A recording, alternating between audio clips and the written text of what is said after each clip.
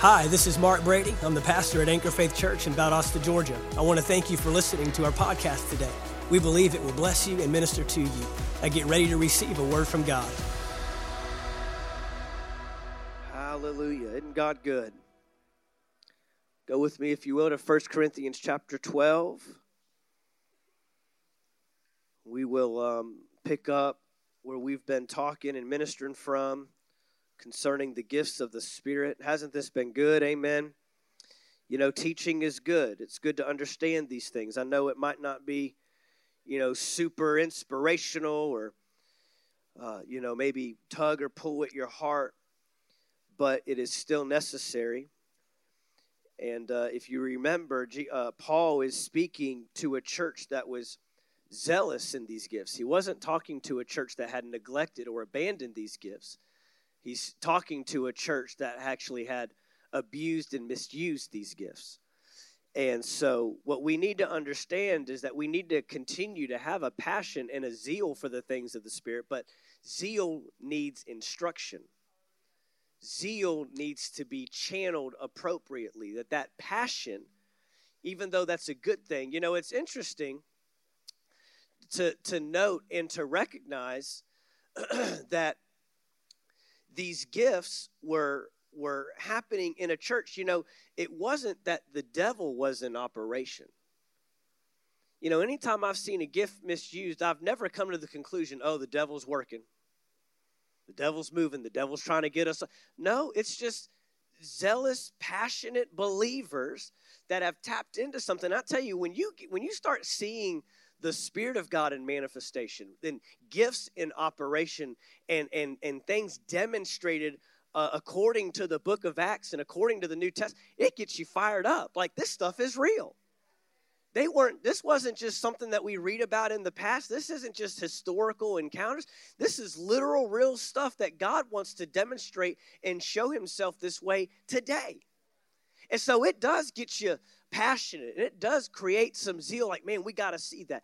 But then what Paul is doing is saying, okay, now we got to channel that appropriately, because at the end of the day, you can't live off a gift. You can't make a living off a gift. You make a living off a paycheck.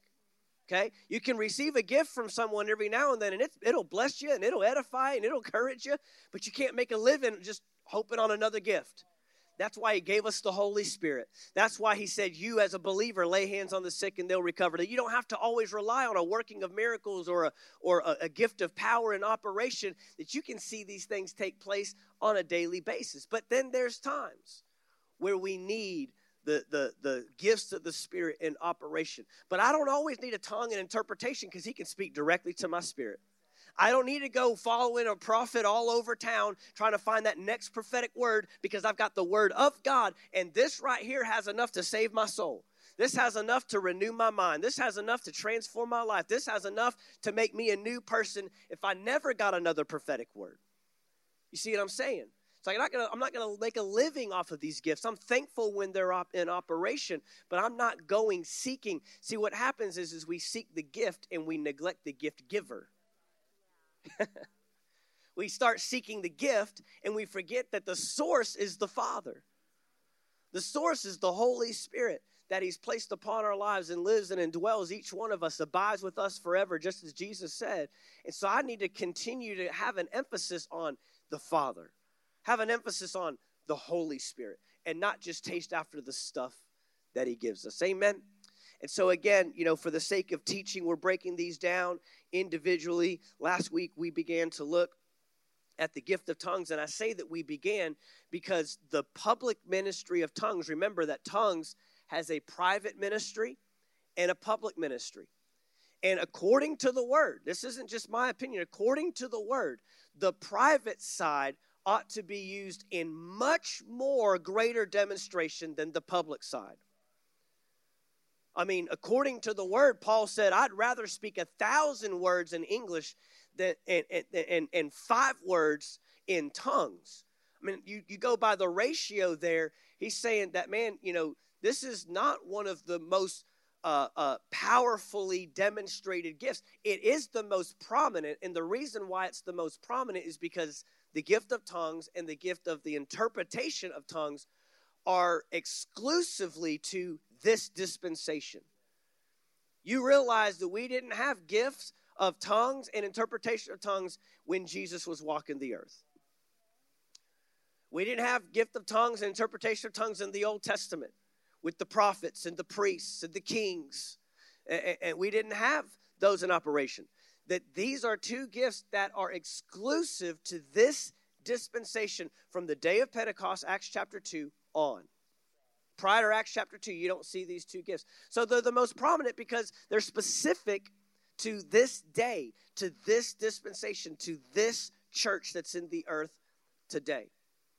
And will there be a day that these two gifts are no longer needed? Who knows? But we know as far as this dispensation is, until Jesus shows back up in the earth, apparently we need it. And I want to remind you that Paul has devoted, of all the 9 gifts, he devoted an entire chapter to these two. To these two. Number 1, they were the most widely used. And number 2, they were the most widely misused. Why is that? Because all the other gifts, all the 7 other gifts, to a degree, literally prophecy you could put in this category as well. So really the other 6 gifts demand a natural confirmation. What I mean is, if you say you have a word of knowledge about someone's life and you get it wrong, guess what? The other person's going to let you know, no, I don't have a pain in my shoulder. Thank you so much, Pastor, for trying to be spiritual. I don't have that. Right? And man can miss it. Man can miss it. Give a word of wisdom. You better hope you get that right, because you're speaking into someone's future at that point. A working of miracles. I mean, we're all going to know if they got the miracle or not. I mean, when Peter and John said, "Rise, take up your bed and walk," receive strength in your legs. And he immediately rose, right? Leaping and dancing and praising God, and went on to everybody knows. But when it comes to tongues and interpretation and prophecy, it seems like we can easily say, the Spirit of the Lord says, and who knows if the Spirit of the Lord says? That's between you and God to a degree, right? Now, it's a public ministry in that it's not just, I feel the Spirit of the Lord leading me to go here or go there. This is public exhortation, public edification. And so, of course, the word tells us to judge these things, but at the end of the day, do you really know? Does the congregation really know if that person that just got a tongue interpretation or even a prophetic word really got that by the Spirit? Or did they just have some weird pizza last night? Or they just got a sensing in themselves that was for them but not really for everybody? Okay? These gifts really demand that you're in tune with the Holy Spirit. They really demand that you are in tune with the Holy Spirit of God. Okay? And let me add to that. Don't judge a gift if you're not also in tune with the Holy Spirit. It seems like the people that always want to judge if a gift was really in operation are the unspiritual people. Right? You don't even speak in tongues. You haven't even received the baptism of the Holy Spirit, and you want to tell me that guy's off. I've never had someone that had received the baptism of the Holy Spirit denounce it. It's always people that have yet to receive the baptism of the Holy Spirit or walk in that want to discredit the use of tongues, interpretation of tongues, or even tongues in someone's private life. So, we want to make sure the most key thing is we're in tune with the Spirit of God. That's what I'm trying to say. Be in tune with the Spirit of God. And it won't be misused and it won't be abused. So again, Paul has given an entire chapter to rectify and clarify, these 3 gifts specifically: tongue, interpretation, and prophecy. So we saw last week the gift of tongues is supernatural utterance by the Holy Spirit in languages never learned by the speaker, not understood by the mind of the speaker, nor necessarily always understood by the hearer. So when we're talking about the interpretation of tongues, therefore, can be defined as the supernatural showing forth by the Spirit. The supernatural showing forth by the Spirit the meaning of an utterance in tongues.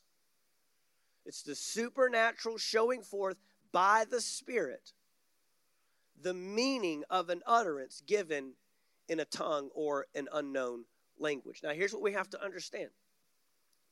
The interpretation of tongues is just as supernatural as the utterance in tongues. The interpretation of tongues is just as supernatural. I use a different word. Just as miraculous as the utterance given in a tongue. Meaning this, as a tongue is being given, there's not an individual in the room that is understanding what they're saying, but they are being shown by the Spirit of God what the Holy Spirit is trying to reveal. But they're not listening. Okay, so here's the biggest difference. It's not the translation of tongues. You got me? Does that help? We're not translating the tongue word for word. It's the interpretation, meaning it's showing us the meaning of what was spoken in another tongue. You know, many times you might find, if you've ever experienced this, that the tongue given may be of one length of time, length of words, length of what's spoken, and then its interpretation may not fully contrast with it. It may be shorter. It may be, you might have a short utterance in tongues and a long interpretation given. And vice versa. You might have a long tongue given and then a short. And that's because we're just gaining the picture. When the Spirit speaks, it's not word for word equivalent. So therefore, and this happens even in natural languages. Have you ever, seen... there's a lot of baseball players that don't speak English. We get baseball players from all over the world. And so they might be interviewing a baseball player that speaks Japanese or speaks, Spanish or something. And then he has an interpreter with him. And that interpreter, the guy in Japanese, the athlete, may give this long answer. And then the interpreter just gives a short answer. And sometimes I'm wondering, did he just forget everything that the guy actually said? So he made up his own stuff? You're at the mercy of the interpreter at that point. But, the length. So these are things that we get hung up on. Is that really an interpretation? His tongue was this long and the interpretation was only this long, or vice versa. No, we're just getting the meaning. We're getting the picture. We're not getting a word-for-word equivalent translation of the tongue that was given, okay? So it is a supernatural showing forth, a revealing by the Spirit of God. The interpreter has to rely on the Spirit to get the meaning just as much as the utterance, or the one giving the utterance, has to rely on the Holy Spirit to give the tongue. It's just, they are not listening to the word and saying, okay, got it, yep. No, they're getting sensitive on the inside, and they're saying, okay, Holy Spirit, what are you saying in this moment? And then they give an utterance. And many times, just like prophecy that we'll look at next week, just like prophecy, you will find that you only know what to start with, and as you speak, you still are gaining clarity and understanding. A lot of faith demanded in these gifts, because you don't always get the whole picture. You just have an unction on the inside. I've got a word. And man, it's burning. It's like, what Jeremiah says, like a fire shut up in my bones. It cannot be contained. And when you've got a word, I've got to get this out. And when you've missed it. And then you find the pastor in the hallway and you say, I should have given that word. And the pastor has mercy and grace upon your life. It's like yield to the Spirit of God. Right? But a lot of times you just get what to start with. You don't get the full picture. The full purpose of this gift, the interpretation of tongues, is simply this: to render the tongue intelligible to the hearer. To render the tongue given intelligible to the hearer. Let's look at some things here. We want to keep the word engaged. I'm not giving you my opinion. I'm giving you what the word says. So go with me to 1 Corinthians chapter 14. Because this is where Paul, again, really breaks down and explains the gift of tongues in operation, as well as the interpretation of those tongues. Let's just start with verse 1 here in verse 14, and I'm going to try to coincide my points along with this passage as much as I can, and sometimes we'll just be bouncing around. But we'll just start here with verse 1. Guys, I'm going to use the CSB, the Christian Standard Bible. Pursue love and desire spiritual gifts, and especially that you may prophesy. For the person who speaks in another tongue is not speaking to people, but to God, since no one understands him. He speaks mysteries in the Spirit. Now, I want to remind you that the tongue's primary purpose in the believer's life, in the Spirit-filled believer's life, is that of devotion and communication to God. Remember, we talked about the direction of the communication. And when I'm talking to God, I'm praying in tongues. Paul identifies, we'll see it later on, my mind or my knowledge, my intellect is unfruitful. Means I don't have understanding of what I'm saying. And that's okay. Nowhere in the Bible does it demand that we understand what we are praying to God in the Spirit. In fact, Paul says, I'm speaking mysteries. It's a mystery. It's unknown. But my spirit prays. And if you don't believe that your spirit can make effective power working mightily even without your natural intellect engaged, then you don't understand the Word of God. Because there's so much that what we are to rely upon and depend upon without it making sense in our mind. Without it being cognitive capacity in our intellect, in our mental capacities, okay? So he says that when you are praying in the Spirit, your mind is unfruitful, but when you're speaking in the Spirit, speaking in tongues, that's the public ministry now.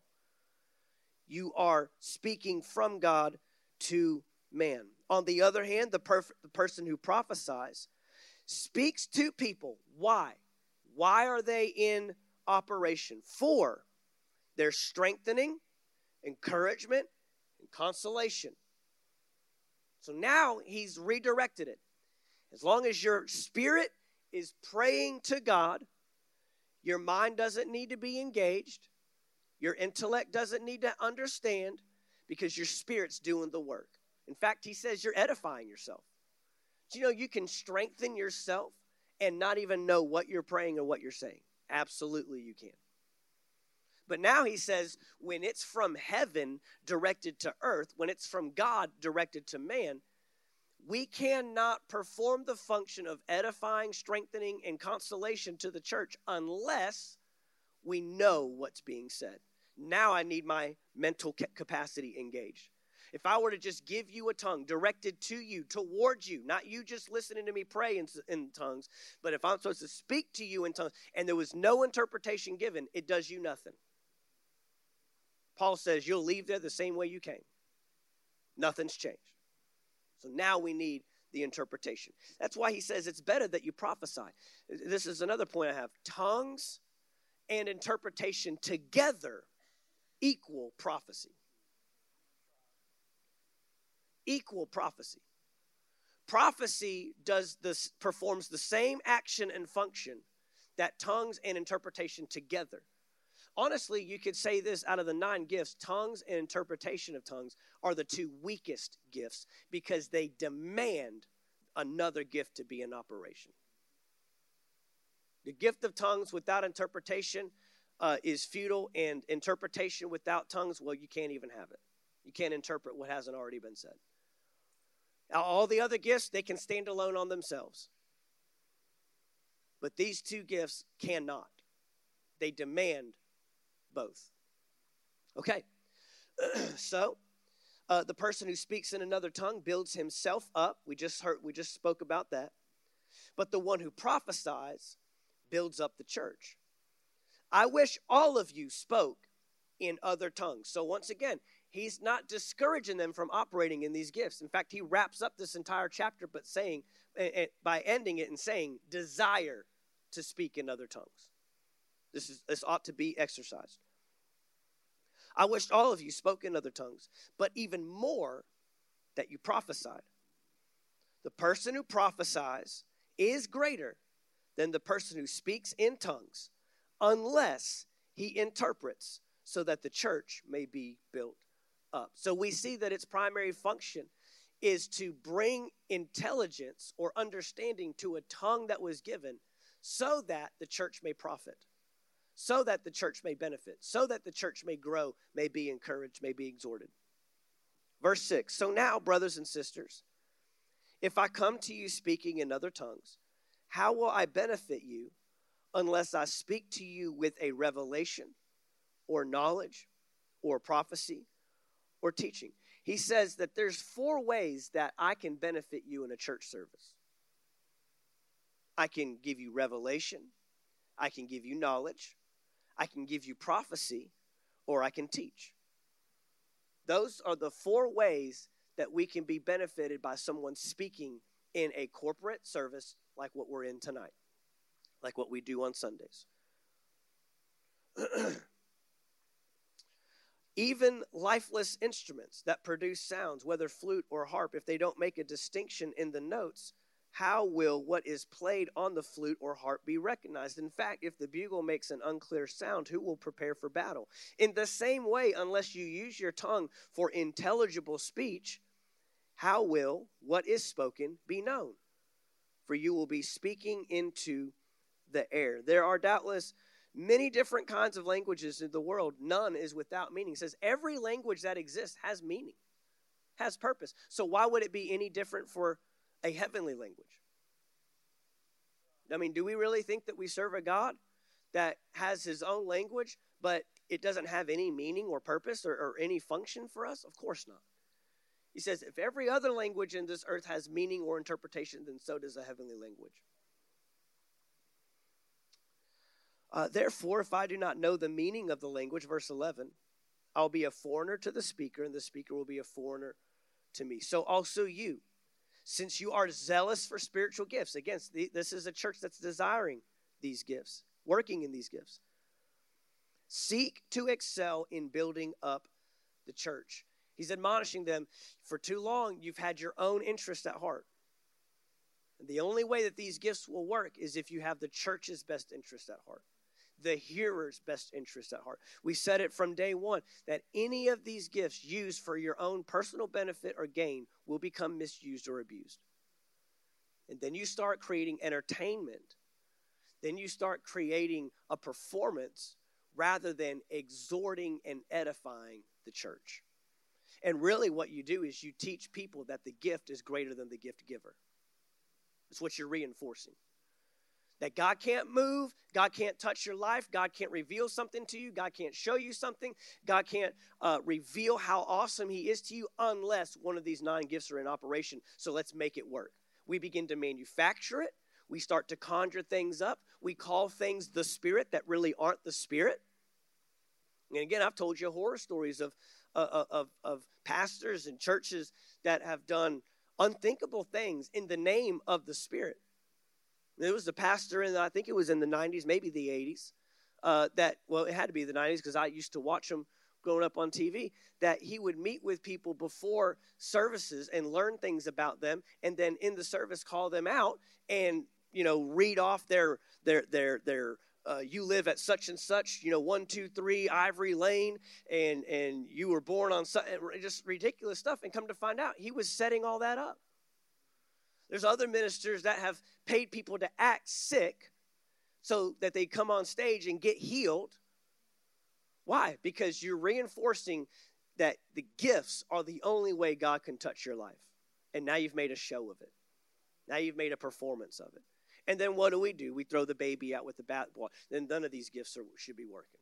Just forget all that. Just go to church, read your Bible, and just be as good of a person as you can. When God wants these gifts in operation.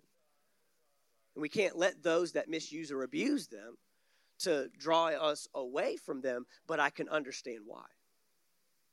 I can understand why some want nothing to do with tongues and interpretation, especially, if you read about this church, you'd be like, Paul, it'd probably just be better we just don't touch that. The craziness that's going on. He ends the whole thing with, let everything be done in decency and in order. Decency and in order. Decency and, imagine that we can still have Holy Spirit-filled services with decency and in order. And for some reason, we've created this chasm, this divide, that it's either decency and in order, but no spirit, or it's spirit, but it's just utter chaos and confusion. And somehow, God makes a demand that we have it all in operation together. There must be a way. There must be a way. There must be a way that we can have a service where the Holy Spirit moves and operates, but it doesn't draw attention to man, it draws attention to God.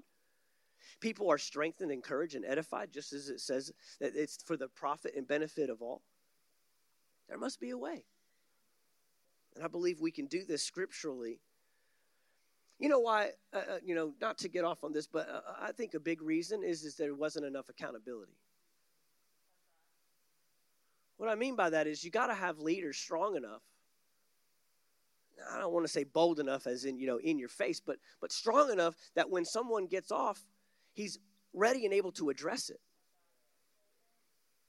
There was a service, Pastor Chris, I think you were there. I want to say we were in Lake City. There was a service where there was a move, but the size of the room didn't really lend itself to tongues and interpretation. Yeah, it's tough to have tongues interpretation where you got someone giving a tongue, on one side of the room. In a room like this, it'd be possible, and on a night like this, it'd be possible. But in a room where, there's probably, 2,000 people in the room, and you got the band making so much noise, that I don't mean noise, you know what I mean. They're making a joyful noise, Tommy, making a joyful noise. Y'all are doing a great job. Keep it up. But they're playing so loudly that you can't hear. A lot of the churches I grew up in, they were small little churches. And so we saw these gifts in demonstration. And so a lot of people say, well, why doesn't that translate to, well, there's just some logistical things in the way. We learned one just recently. There was one, I don't know, maybe within the last year. We had our band up here. And someone sitting down here, either Pastor Chris or maybe Mr. Nick or somebody, began to give a tongue. Now, in that moment, you want all the direction given to the individual given the tongue. So you want it quiet. At the very least, maybe like a little synth pad or some keys playing underneath. But in the churches I grew up, everybody stopped what they're doing and you're giving your attention. Why? Because God is speaking.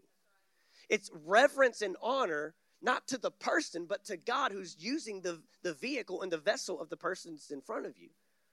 Well, we've got this newfound technology that our band uses called in-ear monitors. Everything they're hearing from each other is in their ears. And those are sound isolating headphones. Anybody have sound isolating headphones, AirPods, or anything like that? Where it removes all the sound outside and all you hear is what's in your ears. Well, the problem was he's talking, and he's talking pretty loud. And I can hear him because I don't have in-ear monitors, of course, when I'm preaching. But they cannot. So I had to turn to them and I said, stop. Didn't I? Why? Because we can't hear the word of the Lord being given. That's just logistics stuff. That's not, the devil trying to creep in and mess up our, that's just, man, we can't hear that you're down. All we can hear is what's being done in the microphone. So I had to call the individual forward and they had to take the mic. So now what I'm saying in this microphone is being pumped into their ears. Just little things like that, over time have, it doesn't mean the gift has gone away. It doesn't mean that we don't operate in tongues and interpretation and in different environments and in different atmospheres. It's just not possible. I highly doubt the Corinthian church had in-ear monitors. I highly doubt they had microphones or access to any, right? It's just a little different. Culturally, just a little different.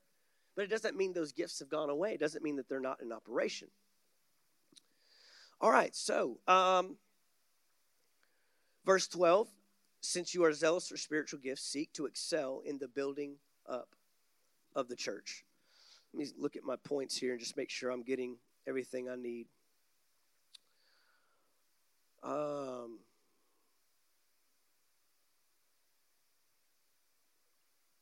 Okay, let's keep going. Verse 13. Therefore, the person who speaks in another tongue should pray that he can interpret. Now, we don't have any directive given on who can give a tongue and who can give an interpretation outside of these two things. Number one, it's as the Spirit wills. It's not as we will. It's not as we want. I'm going to just tell you right now, and maybe some charismatic people might have a problem with this, but that's okay. We're going to just stay with the word. Most of the time where you have a sense of urgency to pray in the Spirit or to speak in the Spirit, even in a corporate setting, I would venture to say 9 times out of 10, 90% of the time, it's your personal devotion, the personal application of speaking or praying in tongues. It's not for everybody in the room. Just going to make that clear. Because, I mean, you know, how can I discern? How can I know? Well, you give the tongue publicly and we'll let you know. I don't mean that in a bad way, but, you know, I've told, you know, that was probably just for you. Was somebody else in the room encouraged? Sure, very possible. Very possible that somebody got something from that. But he says it's for the profit of all, meaning that it will speak to a corporate. And many times, you know, you can just tell the difference when it's just, you know, that was probably something personal for you. Maybe a struggle you're going through, something you're dealing with, something the Lord's speaking to you personally about, but it doesn't really convey to the heart of man. But you can tell when someone gives a tongue and interpretation or even a prophetic word, and it impacts the heart of the room. I mean, every person is touched. Every person is like, wow, that was all. There's just a different anointing on it. There's a different boldness behind it. How can I get better at discerning it? Exercising it. I'll tell you right now, the more that you pray in the Spirit privately, you will identify this ain't just private. This is public. Secondly is, does the Lord consistently lead you in that way? Because the Bible says that the Spirit... it's as the Spirit wills, these gifts are distributed and manifested to individuals as the Spirit wills. So, you know, typically it'll be a lot of times, especially in a church congregation like ours, where you have individuals that come consistently, that within this room right now and within a church service of those that regularly attend Anchor Faith Church, they're going to be individuals that consistently work in different ways.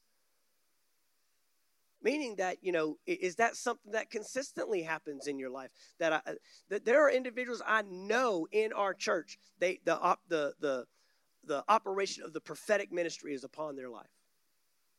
I know that. And so when they get a word or they feel like they're getting a word, you know, typically they have the green light. Because I know that that's someone, that there are times where if not, I'll have them give me the word first just to judge it and just to identify, okay, you know, is that really the Holy Spirit? And is it for the moment right now? But when it's consistent enough, then I know who the Lord will operate in the gift of tongues or the interpretation of tongues. Many times when you know that the Lord uses you in that way, especially with the interpretation of tongues, as soon as a tongue begins to be given, they're already hooking up. I mean, the individual doesn't even have to finish their tongue, and they already know, I'm up next. They already know. And man, they're ready to fire. Now, every now and then, I've been in a service, and maybe you've experienced it too, where someone gives a tongue, and then you have this long pause.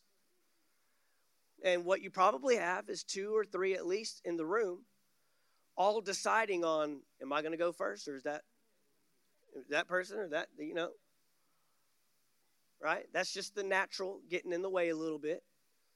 But man, when it becomes so, when you become so sensitive to it and discerning of it, I mean, you're ready to go. As soon as the tongue is complete, you already know what to say, at least where to start, at least what the word is that's being given. The word doesn't give us any directive that you can't interpret your own tongue. I've had people tell me they don't think that people should be allowed to interpret their own tongues because they could be making it up. Well, anybody could be making this stuff up. I mean, at the end of the day, I mean, that person could be making up the tongue, and that person could be making up the interpretation. So sometimes we build up cynicism and skepticism to this stuff, and it doesn't allow us to fuel the Spirit of God moving in a service or in these ways. But the Word doesn't prohibit that. The Word doesn't say that the person that gives the tongue shall never be the one to interpret the tongue. We don't have that. We also don't have this one. I've had people give me a hard time about this one. A husband and wife. Pastor Daryl and Bonnie Huffman.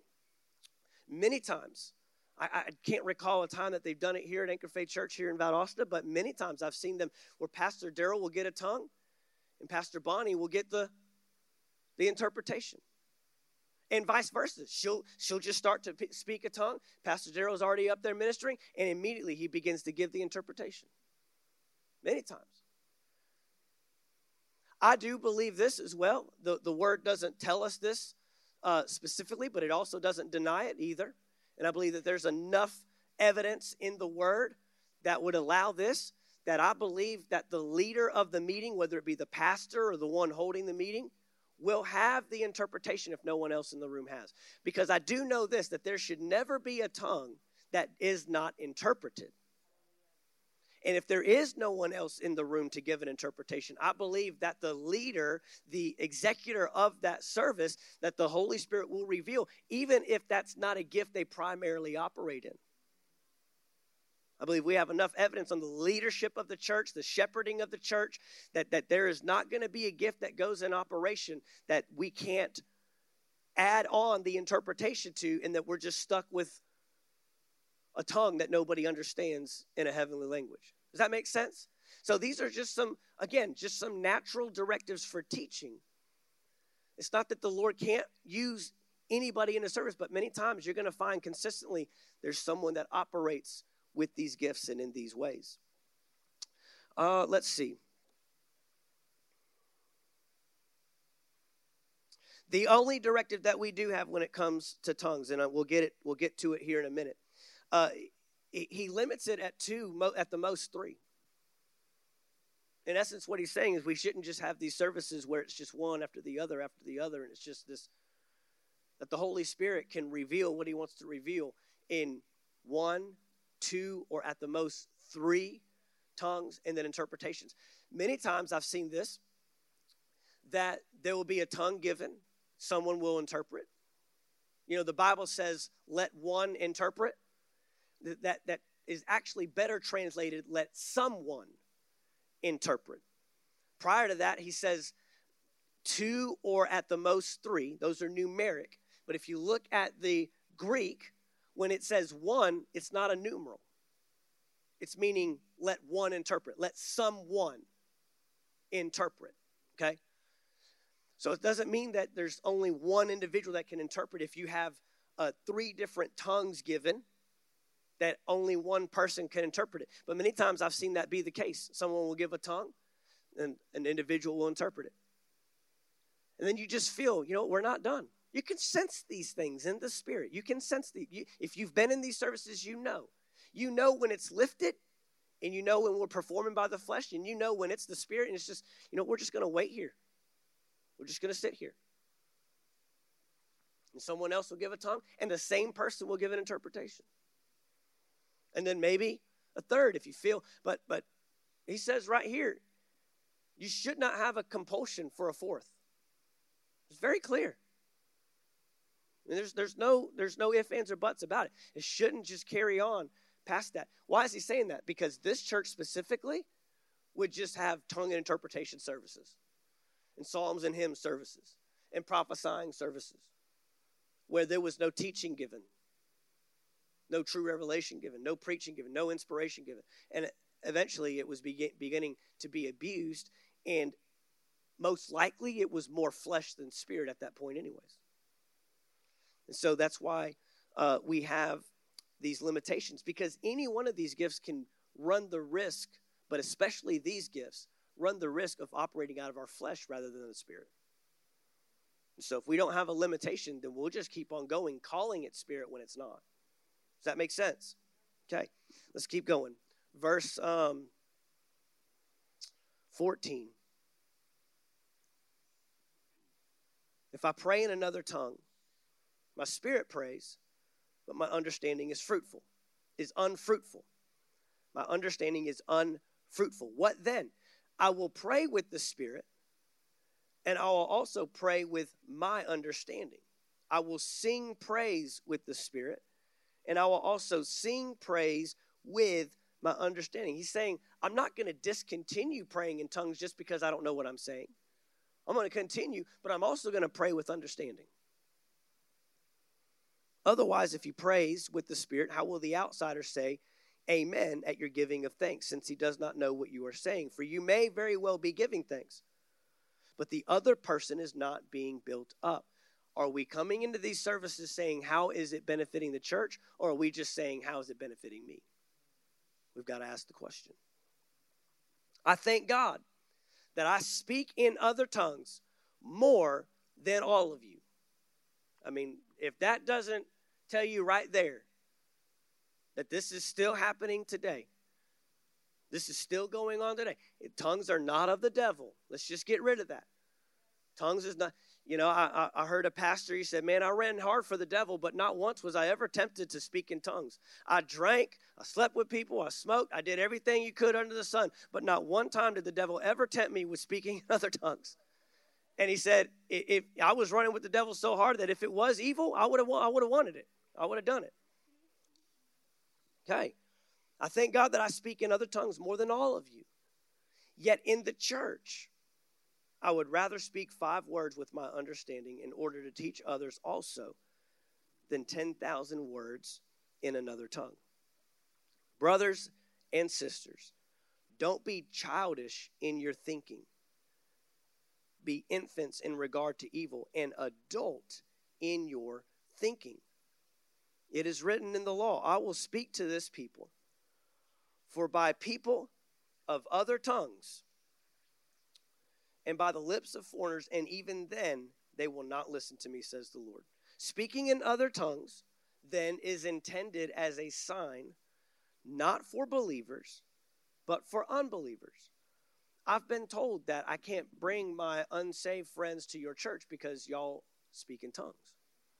They're not denying that it's for today or that we shouldn't be doing that. They're just saying my friends will think it's unusual. Let me tell you something, buddy.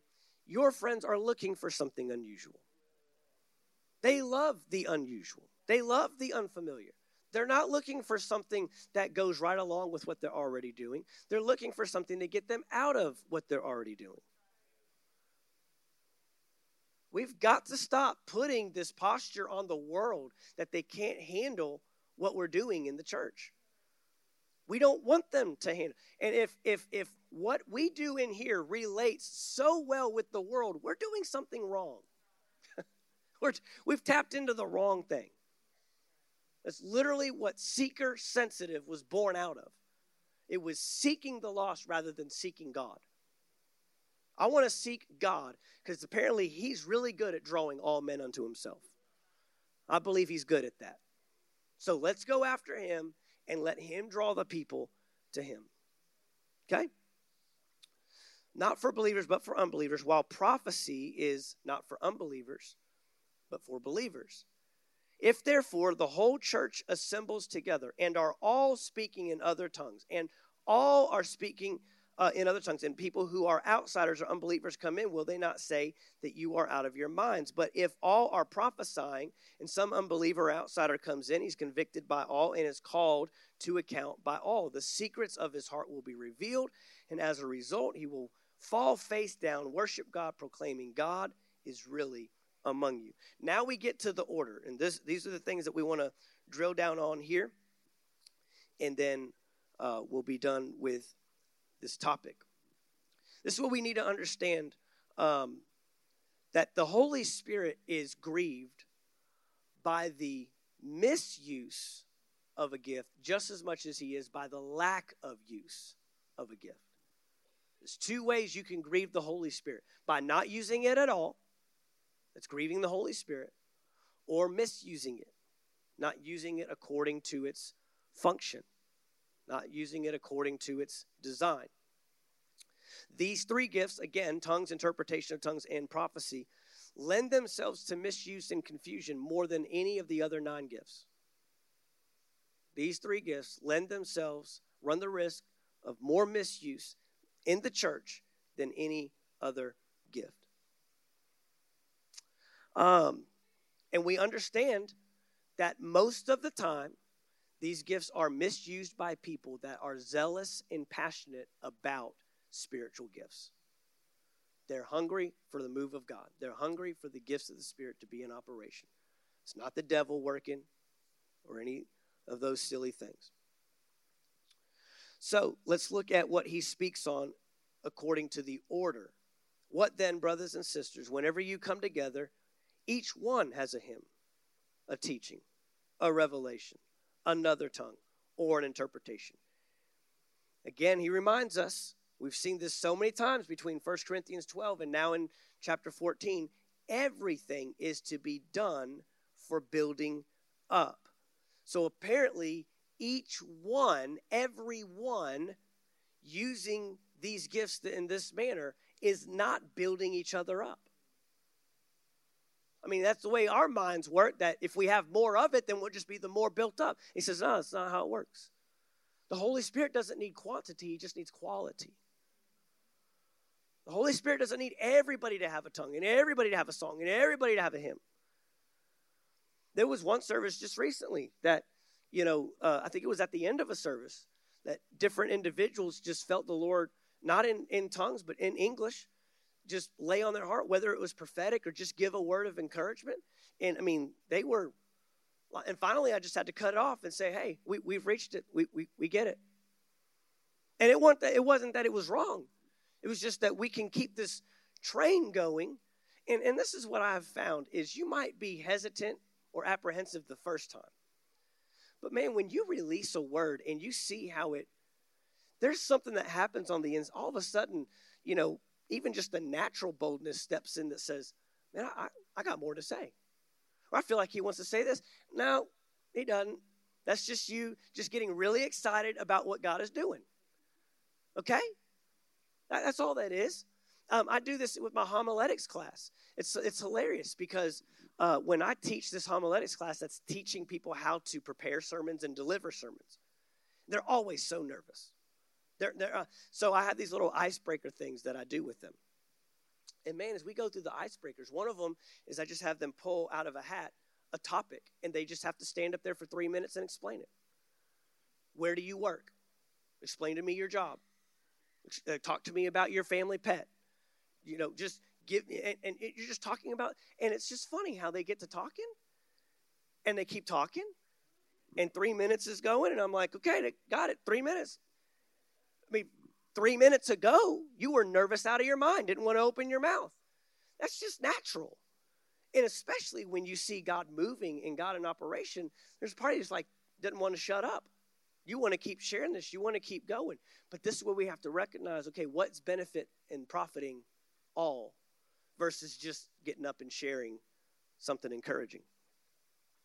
He says everything's to be done for building up. If anyone speaks in another tongue, there are to be only 2, or at the most 3, each in turn, and let someone interpret. That's where the King James reads, let one interpret. So we've bought this idea that only one person can interpret, regardless of how many tongues we give it, and it's got to be the same person. That's not the case.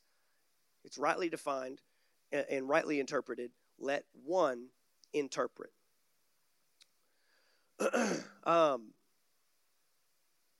But if there is no interpreter, that person is to keep silent in the church and speak to himself and God. So know your setting and know your environment.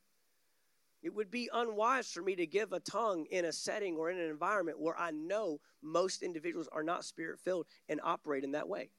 That wouldn't make sense. In fact, that would do the opposite of what the Scripture tells us.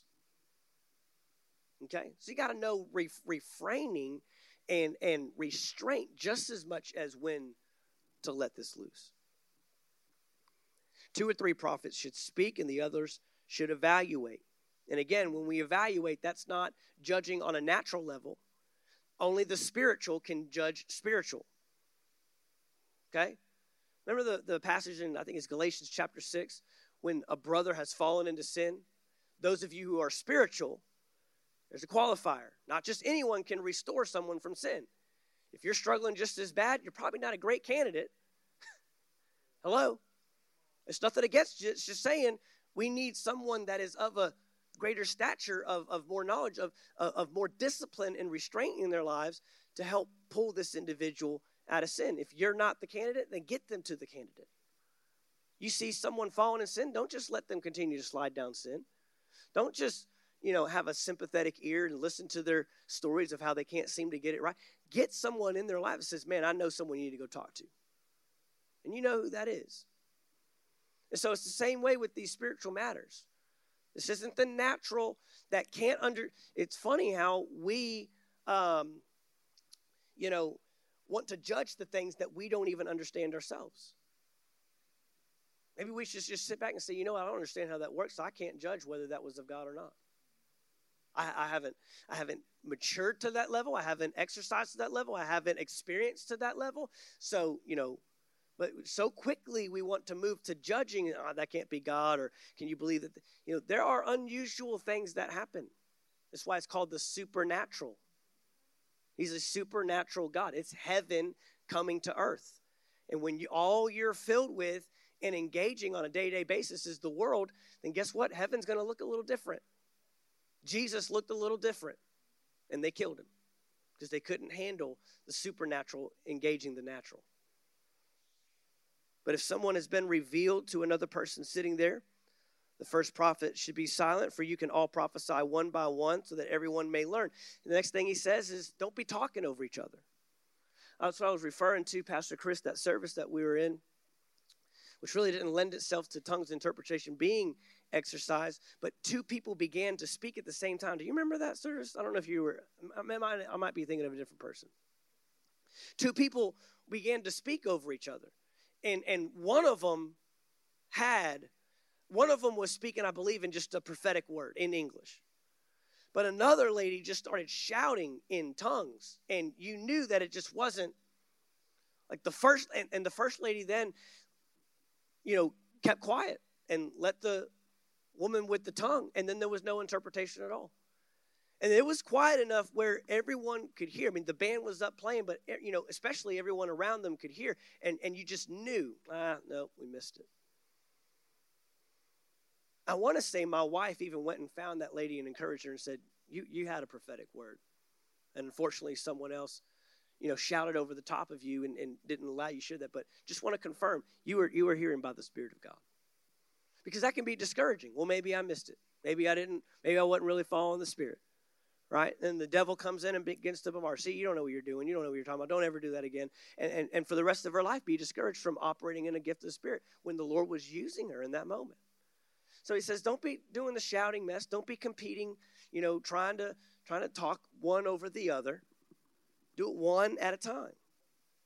One by one, so that everyone may learn and everyone may be encouraged. And the prophets' spirits are subject to the prophets, since God is not a God of disorder, but of peace. Let me just make sure I've covered everything here. Last thing I would just wrap up with this: know the difference between the private and the public. That's where a lot of the confusion comes in. If we can exercise the difference between my personal, private, devotional, praying in the Spirit, then I will be able to readily identify the public use, the ministry use, and let the Lord move and work in that way. Let's wrap it up here in verse 39. So then, my brothers and sisters, be eager to prophesy. We'll get into that one next week. And do not forbid speaking in other tongues. There's the instruction right there. But everything is to be done decently and in order. Apparently, there was a lending, again, with these gifts, tongues and interpretation, where it was creating chaos and confusion rather than decency and order. And I'll tell you right now, decency and order does not just mean tongues and interpretation. We need to have services that are done with decency and in order. All my type A people say amen, right? You can't handle when people are just shouting and doing all kinds of crazy things, shouting when it's supposed to be quiet. But you know what I've found? Y'all don't get as upset when the pastor says, now give a shout of praise, and half of you remain quiet. I'm going to tell you right now, you're just as much of a problem as the ones that are shouting when it's supposed to be quiet. You follow the service. I thank God that those Israelites that were circling around Jericho, that none of them were like, I'm really an introvert. I'm not the shouting type. I'll leave that up to the loud shouting worshiper type, right? And I'm thankful that the extroverts weren't, for 7 days, like, I can't be quiet this long. I got stuff to say. I just want to worship my God. No, you be quiet. And then on the last one, shout with all your voice. And I'm thankful that the introvert sacrificed and the extrovert sacrificed, and we just followed the flow of what God was doing. If the pastor says, man, give the Lord a shout, you ought to be, yes, come on, praise God. And if there's a quiet moment, and even if the pastor gives it, shh, no one moving, no one saying, then we follow that. We don't need outbursts that take the attention off of God and bring the attention on ourselves. And we don't need all the noise. We just need to be reverent to what the Spirit of God wants to do. Decency and in order. It's really easy. It's really easy. Thank you for taking the time to listen to our podcast today. We trust you received a word from God. If you enjoyed this teaching, be sure to subscribe to our podcast in iTunes. By subscribing, you'll be sure to receive a new message every week as soon as they are made available. And if you'd like to learn more about Anchor Faith Church, you can stop by our website at anchorfaithvaldosta.com. There you'll find our locations and service times, ministries that are available for you and your family. You can even give financially in support of the ministry. Thank you again for listening, and we look forward to seeing you next time right here on the Anchor Faith Church podcast.